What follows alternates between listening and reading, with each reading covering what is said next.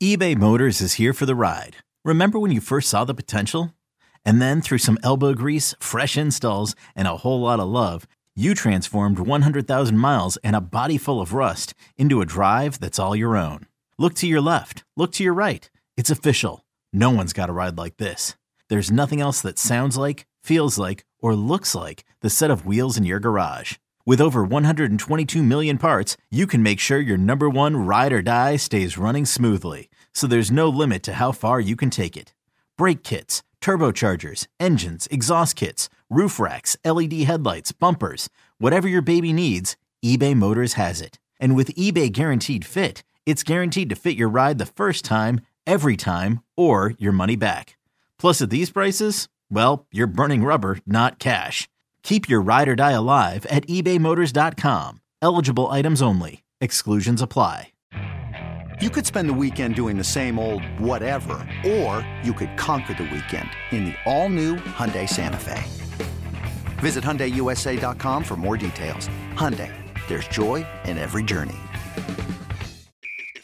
If your blood runs orange and blue, this is the pod for you. You're listening to Orange and Blue Bloods, hosted by EJ Stewart and Tommy Beer. Let's get to it, New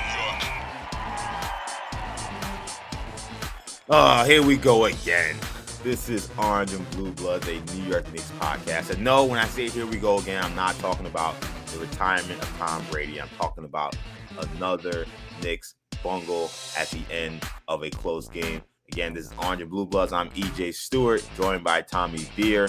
Tommy, kind of speechless, kind of how that game ended last night between the Knicks and the Lakers. We'll get into that. We'll talk about this Heat matchup coming up on Thursday, along with some other news and notes. But man, really rough loss for the Knicks at home against the Lakers. A tough loss. That one hurt. If you're a Knicks fan, that was a winnable game against the team that, yes, they have LeBron, yes, they have AD, but their depth is a major issue. A team that came into the contest 5-6 games below 500.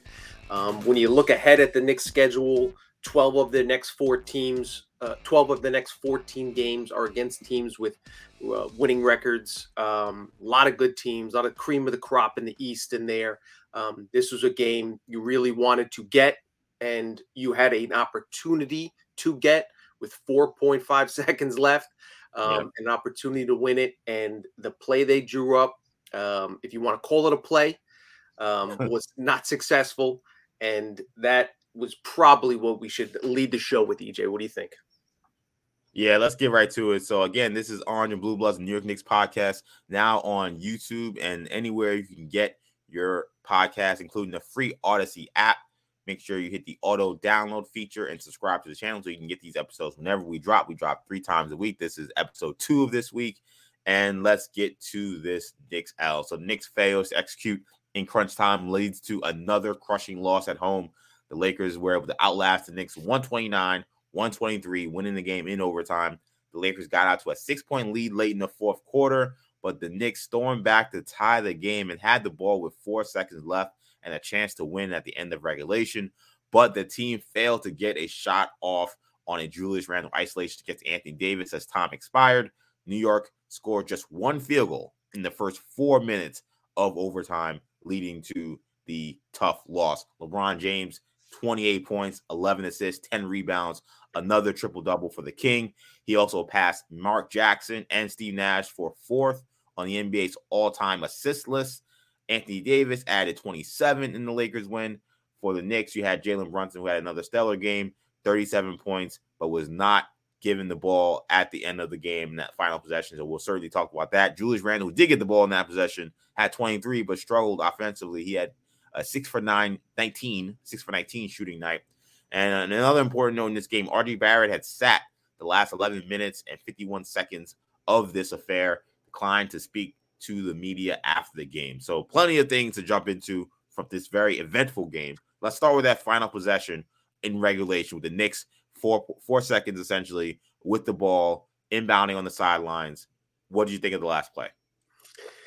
Yeah, I thought it was definitely inefficient. I mean, obviously, we start with the fact that they didn't get a shot off in before time expired. That's inexcusable. It's inexplicable. And a lot of it has to do with the way the play was drawn up, or the lack of intricacies, with the way the play was drawn up. My first problem and biggest issue is with who got the ball. Jalen Brunson, and I wrote about in the newsletter this morning, Jalen Brunson earned the opportunity to win that game last night. National TV, tons of celebrities at the Garden, league tuning in, LeBron less than 100 points away from passing Kareem. And Jalen Brunson, again, in crunch time, put the team on his back. 4 for 4 from the free throw line in the fourth quarter. The last 3 buckets the Knicks had in regulation, Brunson either scored and or assisted on. Had that runner to cut the lead to 6, dish to Grimes to cut the lead to 4, to cut the lead to 2 rather. Had a floater himself in the paint to tie it with a less than a minute left, and then the Knicks needed to stop to give themselves an opportunity to win.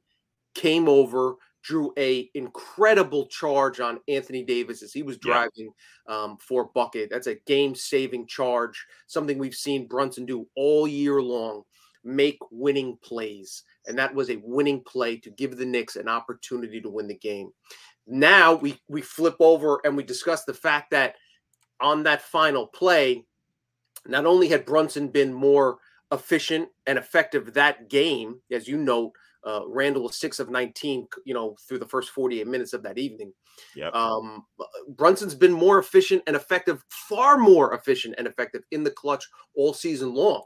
And so for, if your biggest issue is you don't want to run with, you're worried about Anthony Davis coming over and stopping, or rather LeBron James on Jalen Brunson, like that's what you're worried about. Then run a screen, run some action, any action that creates some space. You have IQ come over and run a 1-2 high pick and roll, and get LeBron in some action there. But again, on the season, I looked it up this morning. The Knicks, both Brunson and Randall, have played approximately 120 clutch minutes this season. That's what the NBA defines as as a point in any game where there's a differential of 5 points or less, and there's 5 or few minutes remaining. That's either fourth quarter or overtime. In those 120 minutes, Brunson has scored 105 points while shooting 47% from the floor, 39% from deep, and 84% from the free throw line, and has dished out 12 assists and while committing just 3 turnovers. Randall, on the other hand, has scored 56 points while shooting 27% from the floor, 23% from downtown, and 73% from the free throw line. He has 13 assists, but 11 turnovers. Again, Brunson has earned the opportunity to win that game. Yep. And he wasn't given it, and it cost the Knicks that final possession, and unsurprisingly cost them the momentum, and they got crushed in overtime. And it's another loss at home, and another time in which Tom Thibodeau's lack of X and O's acumen cost the Knicks dearly. Yeah, it's funny. So, short story, I'm watching the game at the station with my good buddy Ryan Hickey, who, by the way, also on the Odyssey Network. He hosts the Indianapolis Colts podcast here. And we're watching him this game. He's also a Knicks fan. And you get to that final possession. He, knows I'm the guy who hosts the Knicks podcast on the Odyssey Network. And he's like, all right, EJ, what are you drawing up here? I'm like, well, I gave him like 4 options. But it all included, something with Jalen Brunson having the ball. I was like, they could run like a 1-2 with quickly, maybe in case they want to get a switch, or maybe they could just clear it out if they like the matchup and let Jalen Brunson go 1-on-1. But I told them there were 2 things they had to keep Anthony Davis out of the action and avoid LeBron James' help. And somehow the Knicks failed at both. Both things I said, there's only things they can't do. They cannot attack Anthony Davis, and they need to avoid LeBron James' help because he's an excellent help defender. He is great with hands, great with steals, and he's going to be a problem defensively. So you had to keep him out of the action as well. And somehow the Knicks drew up I don't even want to call that a play. The fact that Tom Thibodeau keeps calling it a play is insulting to everybody's intelligence. He's back to gaslighting everybody again. He's in the postgame saying, there are 3 options on the play. I don't know what the hell he's talking about. Julius Randle posted up on the wing. Brunson gave him the ball, and nobody moved. Nope. No one moved. That's not a play. That's just you inbounding the ball. And look, Julius Randle has to move that ball. If there's any slither of bail you're gonna shoot Tibbs, is that Randle made a terrible read. You're one-on-one with Davis, and then James comes over. The read is clear. You escape dribble, you throw the ball out. You ball fake, you throw the ball out. Brunson's wide open. It's a quick decision. You don't got that much time, but he's a star player. He's paid to make that decision. But we know Julius Randle struggles in those moments. We have not seen Julius Randle make a big shot like that in the regular season for his entire career with the Knicks at this point in time, in terms of like an isolation clutch at the end of regulation kind of play. So to go through that and to put Julius in that situation, knowing that he had already struggled, and you're going up against literally one of the greatest defensive players of all time. Like Anthony Davis is that great. And you're saying my play is to let Julius decide how to go one-on-one and attack Anthony Davis. I mean, Tibbs is stealing money. Like, he's paid millions of dollars to come up with a play that put the Knicks in the best position to win. Remember, it wasn't just a timeout that he had to draw something up. He had a review that took way too long, by the way. He had like 2 or 3, 4 minutes on a review on the charge. They're still drawing up a play. They assume they're getting the ball back. And then he called the timeout. And you see him with I don't know what he's drawing. What is he drawing on that clipboard? I need someone that had whoever had the zoom lens camera that Pat Beverly had when he came on the court and had that technical foul. I need someone that had a DSLR zoom to see what the hell Tibbs drew on that whiteboard. Tic-tac-toe? Maybe he was playing tic-tac-toe with one of the assistants, you think? Something like that? Yeah, or like it was a SpongeBob episode when he writes, and it's just all, cursive and all decorative lettering. Like, that was, man, that play was inexcusable. And it's crazy to me because, like, while we know Tibbs is not an X's and no mastermind, like, first game of the season, they are down by 3 against Memphis. He draws up that masterclass play for Cam Reddish in the corner, and they get open 3, and they send that game into overtime. Like, I know he could have drawn something better than that. And that's kind of what's frustrating about that last play. 100%. And yes, Randle made the incorrect read, but as you know, we have 3+ years of body of evidence here that you cannot trust Randle in those for everything Randle does. 20, 10, and 5 on a bad night, on an inefficient game. There's a lot to love about Julius Randle, and there are things that he struggles with. And end game situations are bad. When guys come over and double, when 2 long players double him, he very frequently doesn't see, even though he has the ability to throw a cross-court pass, he just doesn't see it. And that was another situation last night where, worst case scenario, Brunson gets an open 3. Even if LeBron rushes back and gets to him in time, Brunson's downhill and gets in the paint and can shoot a floater. But yeah, again, that's on you. A good coach puts his best players in positions to succeed.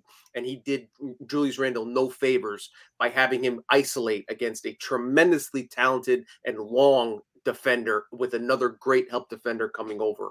And we saw the result. And one other thing, just because you noted, I meant to mention it as well, the length of these replays is getting out of hand. We had the Anthony Davis charge one that took forever.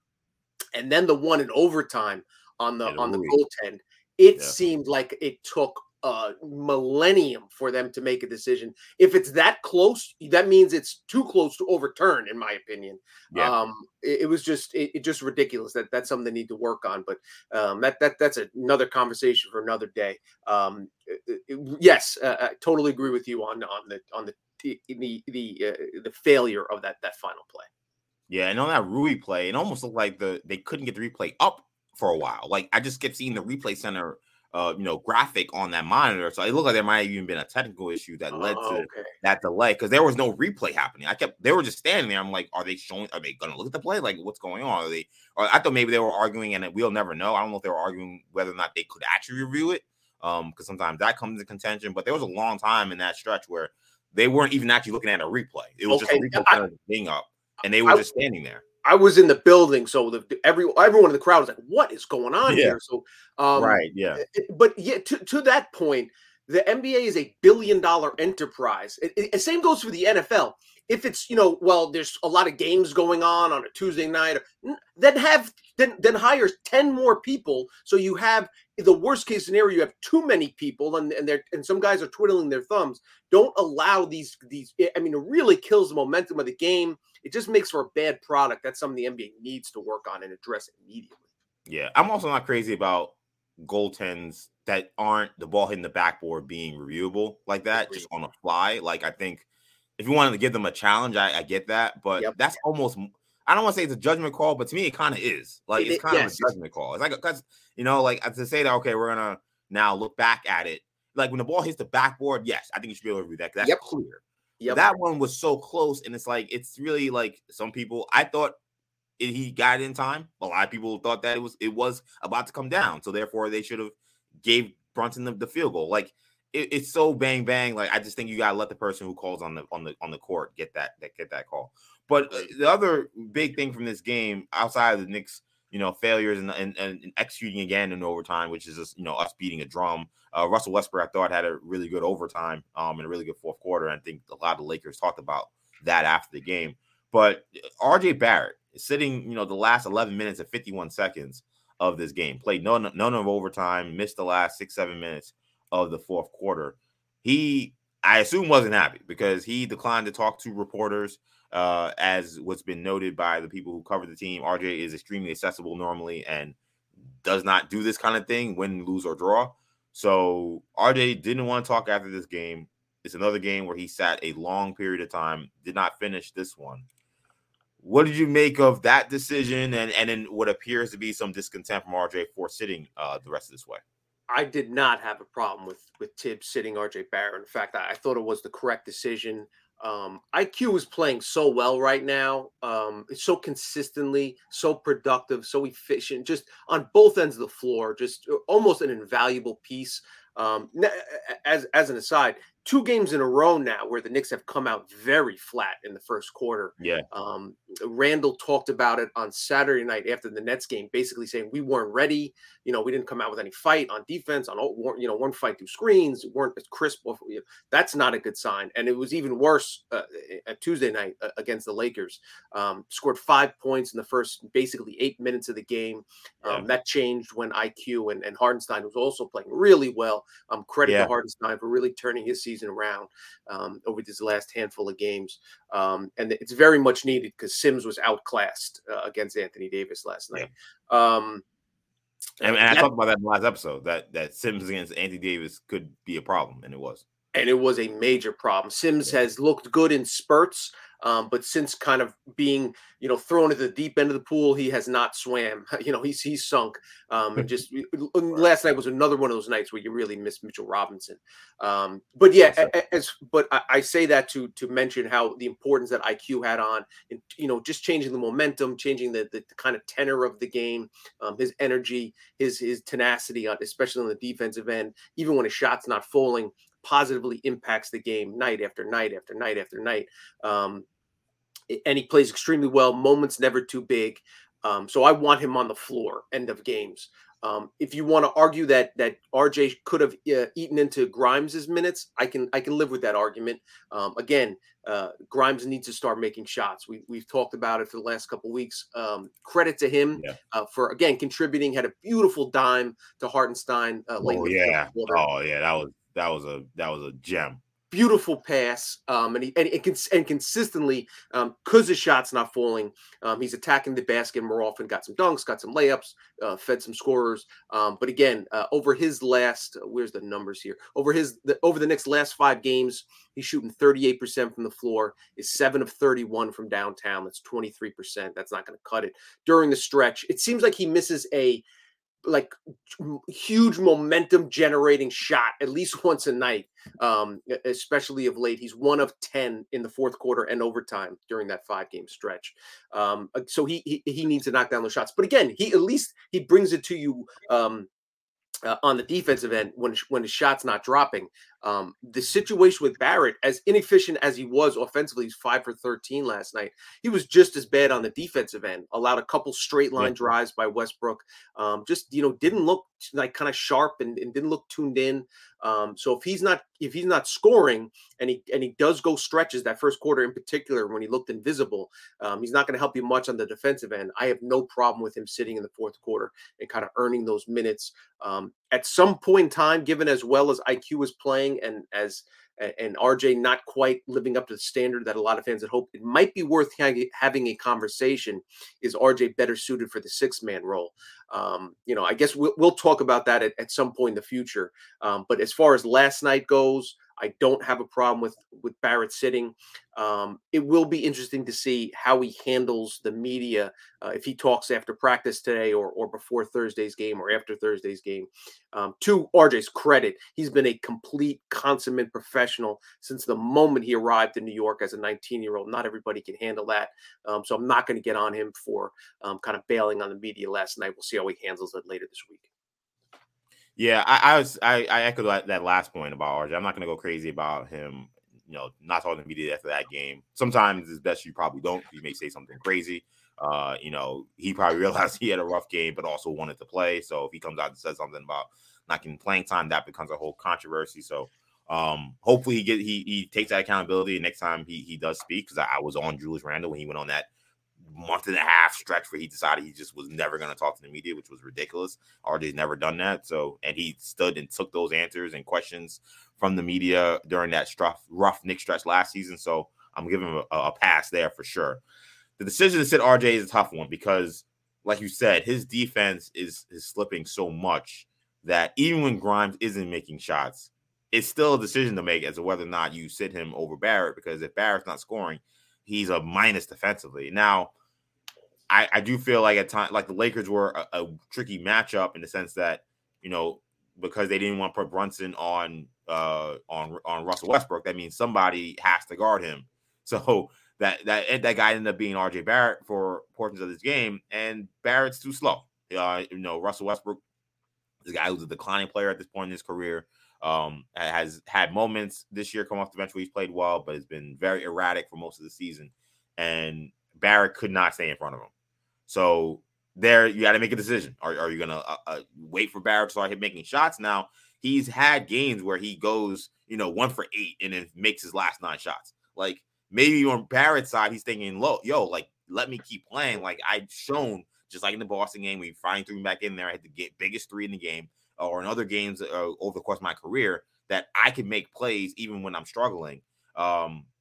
But at the end of the day, it's tough when you're in those decisions and you see him struggling and he can't guard anybody on the court, at least anybody that he would have to be posted up against.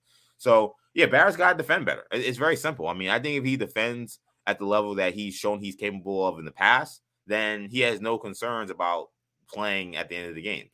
I do think that some of these rotations, though, have to be tweaked. Because you had a stretch there where Emmanuel quickly is now playing, 14, 15 straight minutes because of just how the rotations are. And to me, that just isn't smart, just for basic trying to get the most out of these players for that time they're playing. So maybe there's a beef there for RJ where you can say, look, the way you're managing these minutes is kind of stupid, and it's, allowing me to sit 11 minutes and other guys play 15, 16 straight minutes. Isaiah Hartenstein played 17 straight minutes at a certain point. I think there has to be some adjustment there, but until RJ starts defending consistently, I think this is going to be something that is going to be a thing for the Knicks every game.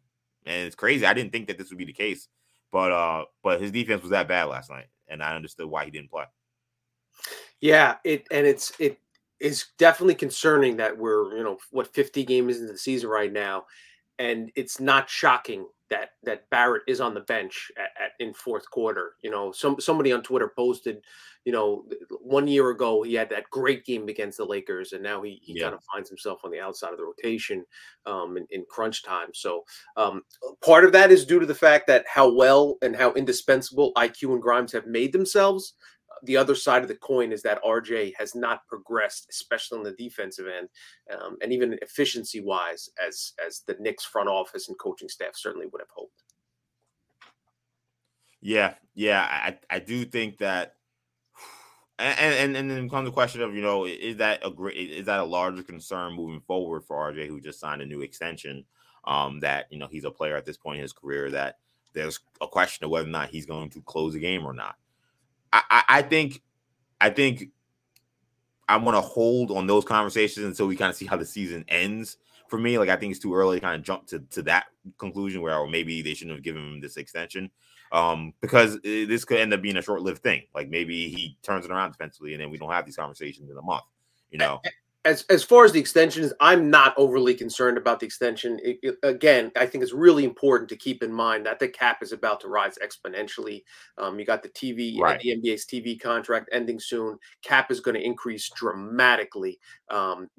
Most likely, looking ahead, projecting ahead, Barrett's going to be 18%, 17% of the Knicks total cap. And even at a 75% of what he was last year, he's still a starting player, still a good NBA rotation, at worst, an average rotation player, above average offensively. He'll knock down shots. It was just, a few games ago, he knocked down that big corner three off the Brunson pass, that they needed. As you note, he's had plenty of games where he's been awful for the first 44 minutes, and we'll go on a stretch in the second half that really turned things around. Seemed to get it going a little bit in the third quarter last night after a terrible first half. So I'm not overly concerned about RJ Barrett, long term in terms of in relation to that contract extension, because I think he's a useful player. He's going to work hard. He's going to work on things he needs to improve. He plays the right way, handles himself professionally, etc. So I'm not overly concerned about that. But I think it is fair to question whether he's going to reach his ultimate upside. But again, I think that him settling for that, and I say settling because it was far less than the max, was an acknowledgement by both sides that his ultimate star level may not be reached, but I still like the floor that Barrett brings on a nightly basis.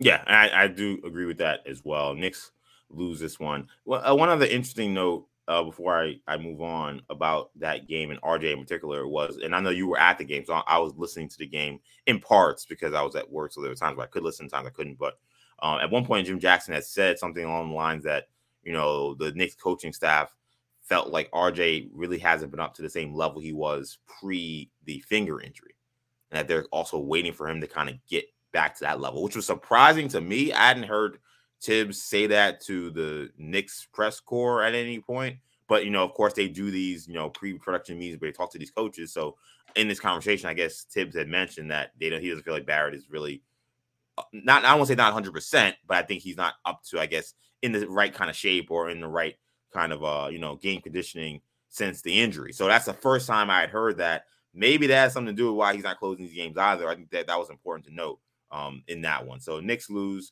They now turn their attention to Thursday night, where the Knicks will be back in action at Madison Square Garden when the Miami Heat come to town. Of course, plenty of great memories and about the Miami Heat rivalry, Knicks and Heat. Another day is here, and you're ready for it. What to wear? Check. Breakfast, lunch, and dinner? Check. Planning for what's next and how to save for it? That's where Bank of America can help. For your financial to-dos, Bank of America has experts ready to help get you closer to your goals. Get started at one of our local financial centers or 24/7 in our mobile banking app. Find a location near you at bankofamerica.com/talktous. What would you like the power to do? Mobile banking requires downloading the app and is only available for select devices. Message and data rates may apply. Bank of America NA, member FDIC. When you need mealtime inspiration, it's worth shopping Kroger, where you'll find over 30,000 mouth-watering choices that excite your inner foodie. And no matter what tasty choice you make, you'll enjoy our everyday low prices, plus extra ways to save, like digital coupons worth over $600 each week. You can also save up to $1 off per gallon at the pump with fuel points. More savings and more inspiring flavors make shopping Kroger worth it every time. Kroger, fresh for everyone. Fuel restrictions apply. Had some classics back in the late 90s, early 2000s. This is the first matchup between the Knicks and Heat this season. The Heat earned a hard-fought win over the Cavs in Cleveland Tuesday night. The win moved Miami 2 games ahead of New York for the 6th seed in the East. That is the important spot. That is the final spot that avoids the play-in tournament. So, Tommy, how does New York stack up with Miami in this one? Yeah, I mean, listen, Miami coming off, they started out the season slowly. but playing much better of late. Four that won 4 of their last 5. Their one slip up was a bad loss to the Hornets, but have recently beaten the Pelicans, the Celtics, the Magic, who are playing a lot better of late. And they're, so they were in the middle of a road trip. But you basically know what you're going to get, from Miami. A well-coached team. Coach Spo was going to have his team prepared. Jimmy Butler's, we've seen him play at an extremely high level for a long time. Tyler Hero's having the best season of his career. Bam Adebayo, we mentioned how Sims, would need to step up against Anthony Davis against the Lakers and failed to do so. Bam's another nightmare matchup for any big in the NBA. Sims is a little more suited to deal with the physicality that Bam brings to the table, as opposed to the agility and long-range shooting that AD relies on. So it's a bit of a better matchup. But given how many minutes Hartenstein logged on Tuesday, they need Sims to at least hold his own. Sims was minus 16 in the 13 minutes he played Tuesday night, which was, just backbreaking. Deep team. Oladipo gives you some offensive off the bench. Gabe Vincent, Strus. You basically know what the Heat are going to do. They're not going to beat themselves. They're going to compete defensively. Basically play efficient offensive basketball. And the Knicks need to get back on track. Another home game. Knicks are 2 games below 500 at home this season. It looked like they'd making some progress. Now another step back. The other thing I think it's worth noting with Miami, the Heat's impressive victory in Cleveland last night, coupled with the Knicks loss, means the Knicks are now 2 games back, as of Miami. These 2 teams play each other 4 times over the next 2 months. I think looking at the big picture, in order to, if the Knicks have any hope of climbing into that 6th seed from their 7th spot right now, they probably have to win 3 of those 4 games, because if you don't, then you don't have the tiebreaker. And again, just in terms of, those games are basically count as 2 games in the standings. So these games take on added importance. You don't want to look too far ahead. Knicks still have to survive without Mitchell Robinson, get to the All-Star break, etc. But again, if you do have designs on capturing that 6th seed, these games take on added importance. Yeah, this one's a big one. And that's why Knicks are going to have to really turn the page from what was another big game on Tuesday. It's TNT, it's LeBron James. He's chasing Kareem Abdul-Jabbar. So there's a lot of attention to that game. But like, far as the standings go and anything like that, the Lakers are in the West. They're not a championship team or anything like that. Really, this one is a game that you really have to make sure you're clued in. So, one, you can't have these bad first quarters, as you mentioned, and 2 in a row, and just 2 games in a row where I just thought it was like overall kind of just uninspired play. Like, I just felt like watching those past 2 games, there were long stretches where they couldn't get any stops. Then there's long stretches where they can't score. I mean, the Lakers made their first 9 shots, I think, in the 4th quarter. It was insane. The Knicks were lucky to be in the game because they kept scoring. But in the Nets game, they go long stretches where they can't score, and then at the end of the game when they are scoring, they can't stop Kyrie. 100%. One quick note on the Lakers game, which is crazy. The one bucket Obi Toppin had, who again played less than 10 minutes, and again it looks more clear by the day that the Knicks, I think they really should seriously consider trading him before next week's deadline, because he doesn't have a place in the Knicks rotation. If Tibbs and Randall are here, I just don't see how he gets to, he needs to get to 12 first before he gets to 15, let alone 20. It just doesn't, he's a non-factor. And if you have invested an 8th overall pick in someone who doesn't contribute on a consistent basis, you have to reassess and prioritize, different, and then you have, the rest of the guys playing 40 plus minutes because you don't have any wing depth. There's a lot there. I say that to say this: Obi's lone bucket was a 3-pointer with about 2:30 left in the 3rd quarter. That was the last 3-pointer the Knicks made. They went 0 of 10 from behind the arc in the 4th quarter and overtime, and at the end of the 3rd. You can't win NBA games that way. So shot making needs to improve. But yes, that's something. You talk about the stretches that you can't allow the offensive stagnation. And the other thing is the Knicks were, I think they were favored in Brooklyn. I know they were favored by 1.5 last night. I don't know when the Knicks are going to be favored again, as I noted. You got the Heat, then you got the Clippers on Saturday. Who knows what Kawhi and Paul George and those guys. But then you got the Sixers.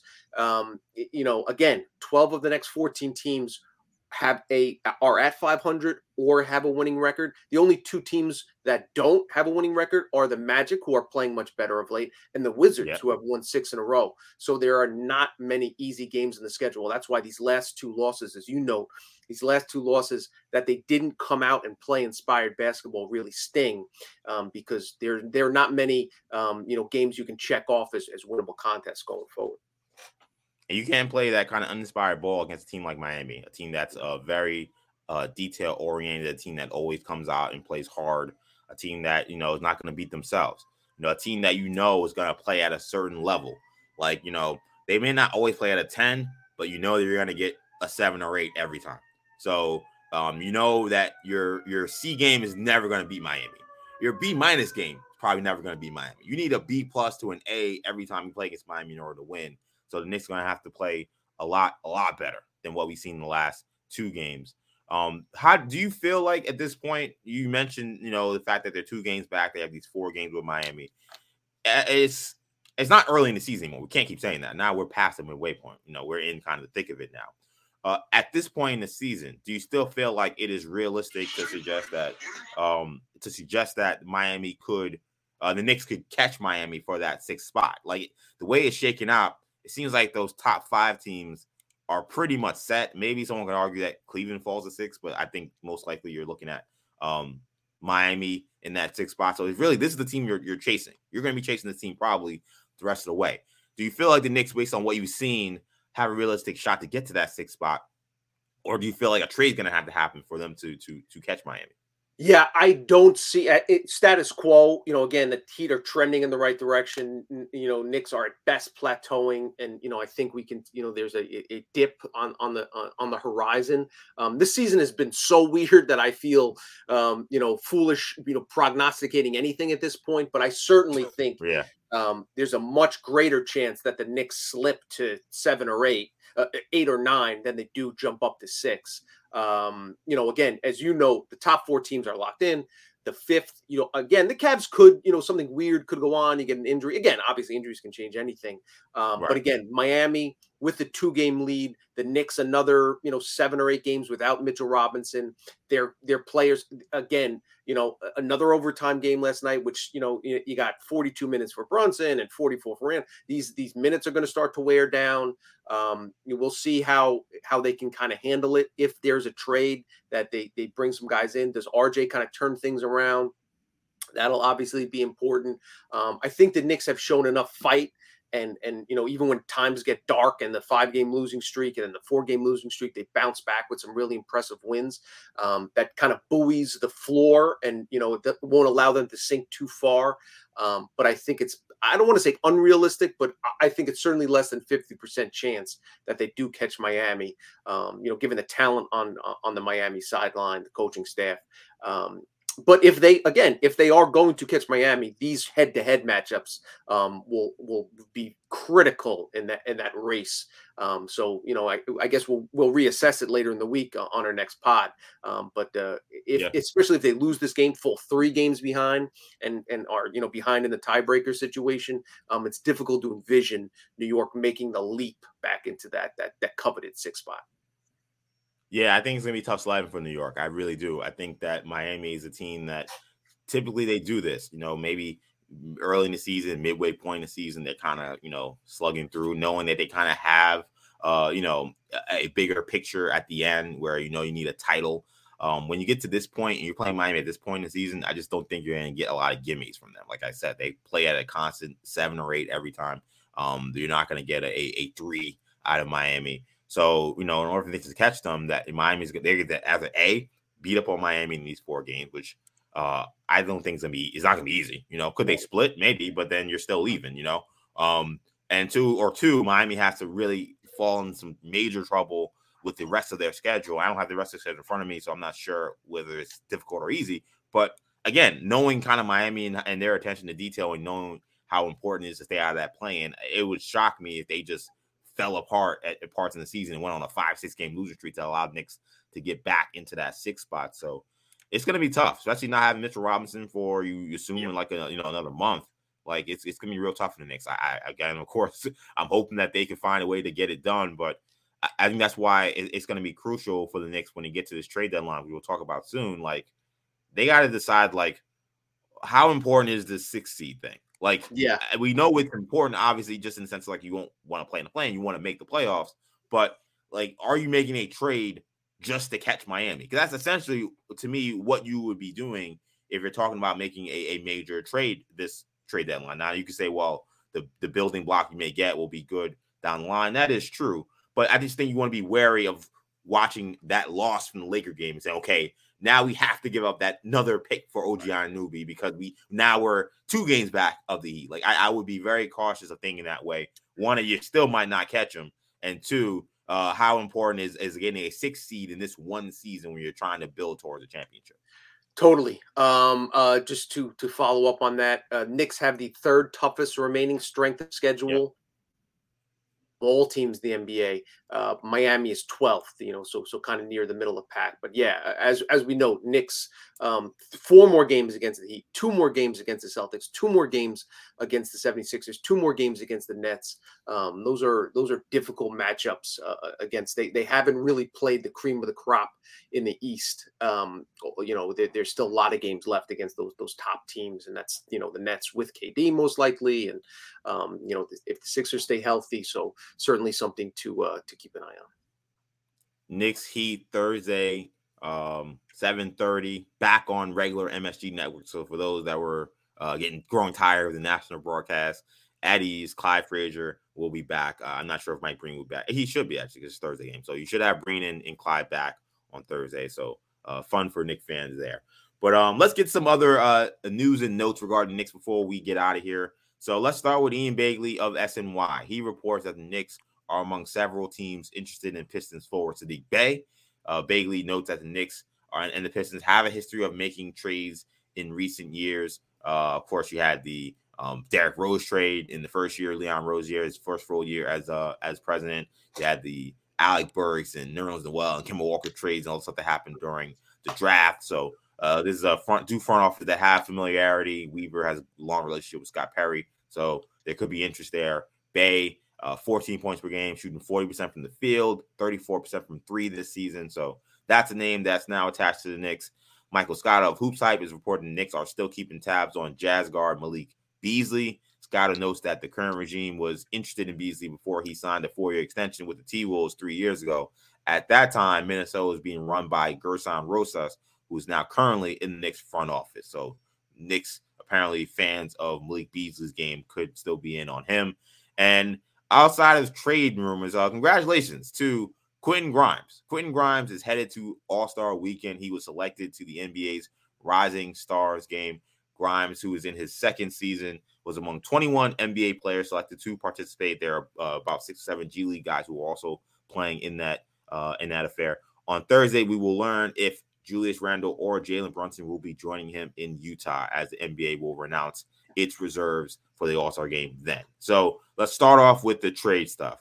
Beasley and Bey, 2 names most recently linked outside of OG Anunoby to the Knicks. I think these names sound more realistic to me than Anunoby, given the price that it might cost for OG. Do you have a preference between Bey and Beasley? Slightly different players, but I think if the Knicks make a trade, I think it's probably one or the other. I'll be surprised if they get both. Right. I think if the Knicks trade for Bey, I think that tells you even further where they view Obi Toppin in the grand scheme of things, because you assume Bey will probably play that backup 4, could play some 3. But he's played primarily power forward spot with the Pistons, so it's really difficult. Maybe there's a trade involved where Obi going out and Bey coming back. The advantage Bey gives you is a little bit more of a shooter, a little bit more of a scorer from behind the arc than Obi, even though Obi obviously has improved.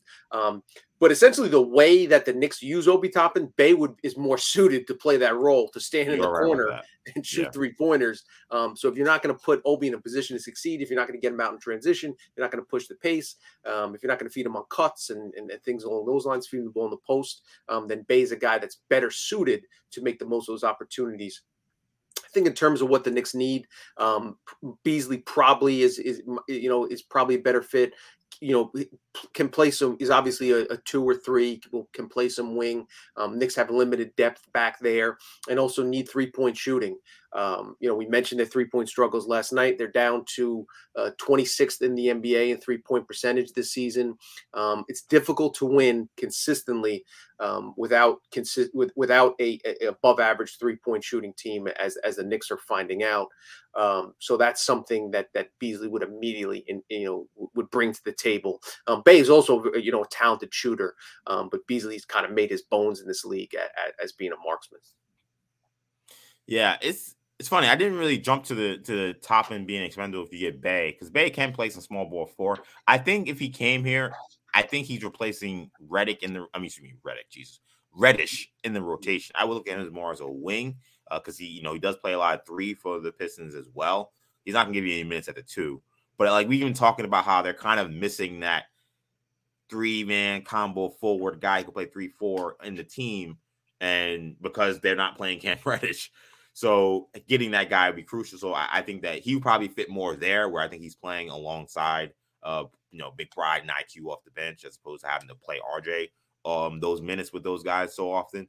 So I think if you're talking about that, I may go with Bey, because I think Bey may have a little bit I think he has a little bit more defensive versatility. He's a little bigger.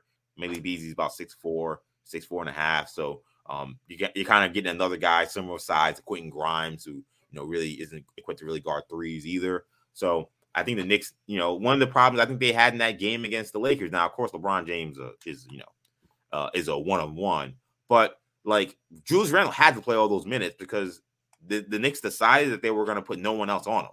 I mean, there was a stretch in the fourth quarter where he actually took Randle out of the game. He took Randle with RJ, and talking about Tibbs, out of the game just because LeBron came out, which I actually thought was smart, because actually he's getting some minutes here for Randle, which was good. And Randle picked up his 4th foul early in the fourth. Right, Randle picked up his 4th foul also. But then once James came back in, which maybe was like 2 minutes, like Randle came back in, and you kind of see Obi's face like, oh my God, like you can't put me in for 2 minutes. Like, Randle had been struggling offensively, so I actually thought maybe he was pulling him just because he wasn't giving the Knicks anything. You would hope that with a trade with a move like this with Bey, maybe you have a little more flexibility where you can put Bey on a guy like LeBron James, and I'm not saying he's gonna stop him, but he's a body, Whereas Obi Toppin, they didn't want really LeBron having any time on Obi Toppin, at least no extended time on Obi. So I kind of see the fit there with Bey. But either guy I think will be fine. In some ways, I kind of would prefer one of these trades as opposed to giving up a lot of first-round picks for OG Anunoby, because I just think that there may be a chance to get a bigger fish, and I'd like to have as many assets as you can. So I was cool with either of these names when they came up. I do want to ask you about the thoughts on Grimes making the Rising Stars game.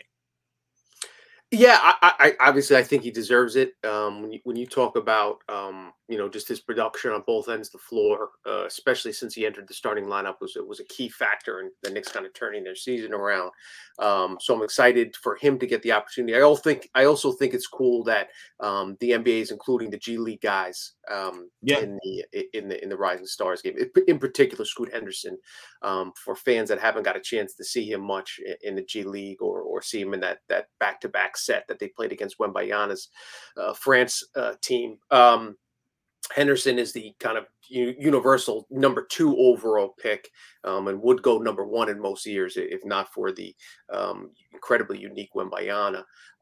So I'm very interested to see, kind of how Scoot shows out against those guys. And it looks like they're doing a little something interesting. The 4 teams, and they're so they'll have play like, games to 40, essentially. It looks like kind of a Elam ending type thing.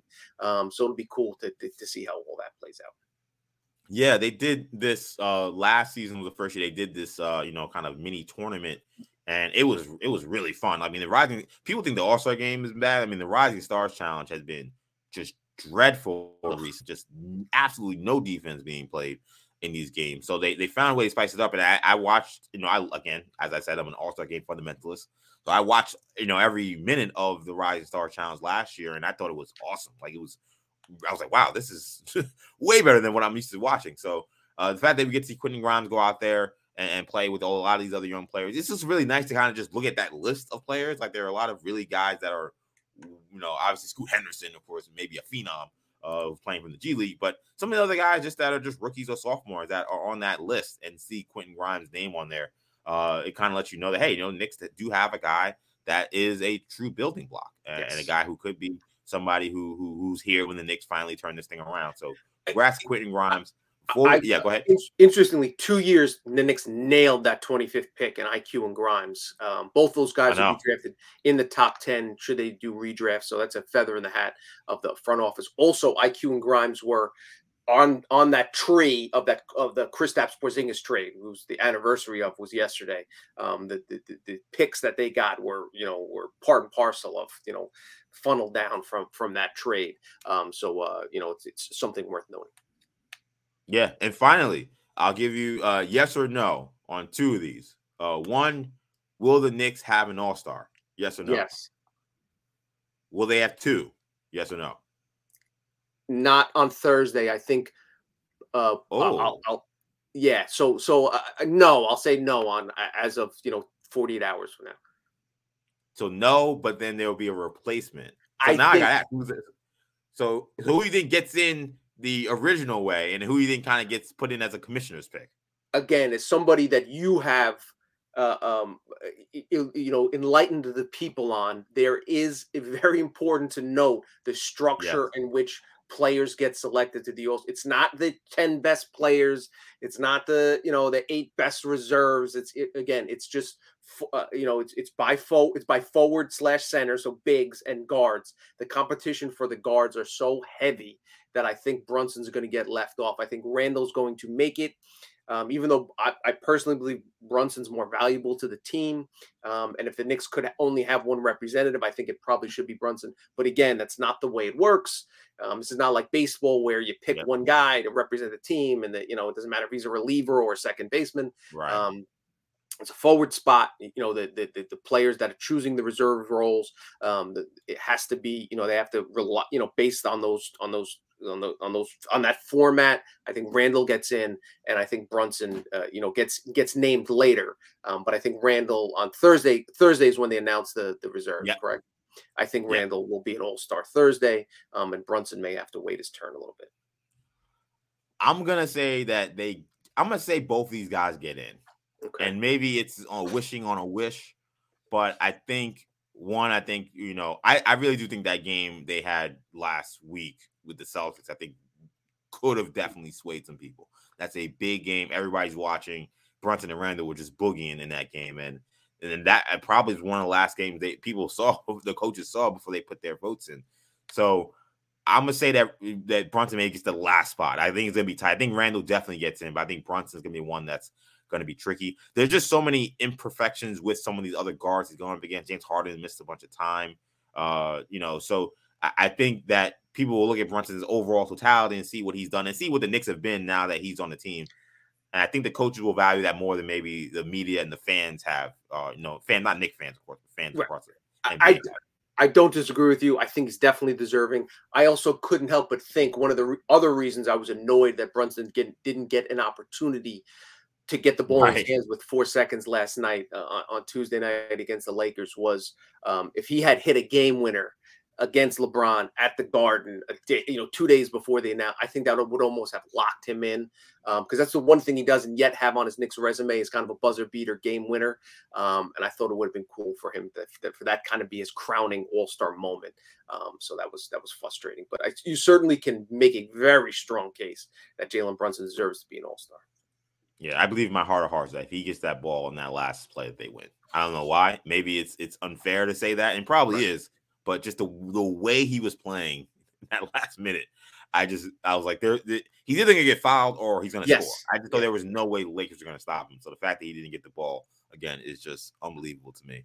But I think that's where we're going to wrap it here. So thank you guys so much for checking out this edition of the Orange and Blue Buzz podcast, a podcast you can get wherever you get your podcasts, including the free Odyssey app. Make sure you hit the auto download feature so you can get these podcasts every time we drop. And also make sure you check us out on YouTube. We are now on the Odyssey Sports page. Make sure you guys check us out on YouTube as well so you can see our handsome faces along with this great analysis. Tommy Beer, let people know where they can find you. at Tommy Beer on Twitter. Find me, EJ_Stewart on Twitter, Action EJ on Instagram and TikTok. That will do it for now. Thank you guys so much for checking us out. Tommy, I'm EJ. Take it easy, guys. Peace.